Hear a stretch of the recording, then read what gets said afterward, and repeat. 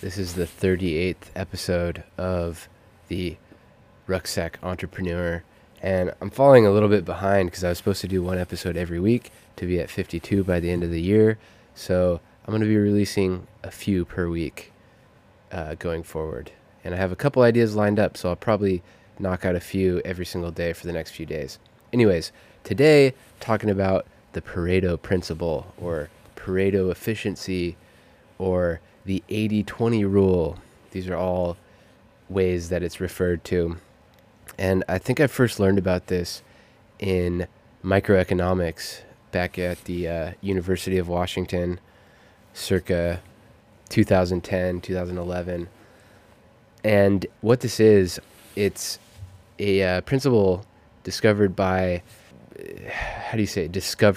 developed by a guy named Vilfredo Pareto, an Italian economist.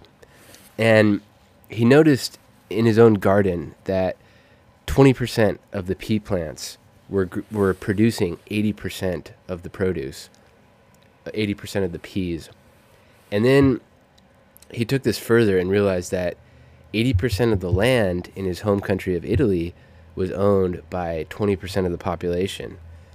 And 80% of the wealth was controlled by 20% of the people. And then he started realizing that this just applied in everything. It was like in any company, 80% of the work, 80% of the production was done by 20% of the people. And this can just, it's crazy the amount of things that this applies to. I'm trying to think of some other examples. Like if you read a book, 80% of the knowledge is contained within 20% of the chapter, or 20% of the pages. The rest is fluff. In a business, 20% of your customers provide 80% of your revenue, or 20% of your products provide 80% of your revenue. And it's not precise. It's not like exactly 20% results in exactly 80%. It's give or take 10% on either end.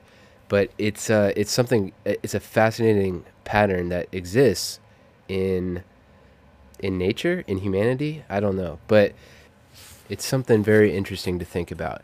And where I find it especially useful is in skill acquisition.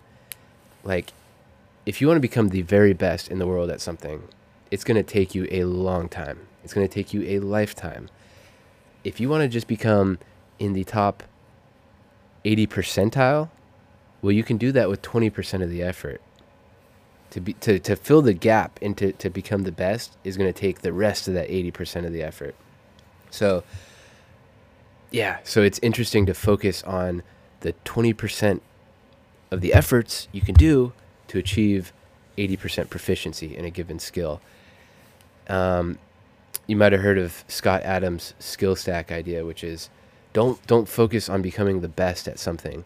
Focus on becoming really good in the top 80 percentile at a lot of things. So stacking your skills, acquiring different and a broad range of skills that combine to make you uniquely you with a uniquely valuable skill set. So anyways, that wasn't a very efficient way to say it, but that's the Pareto principle, and it's interesting. Look it up, apply it to your life.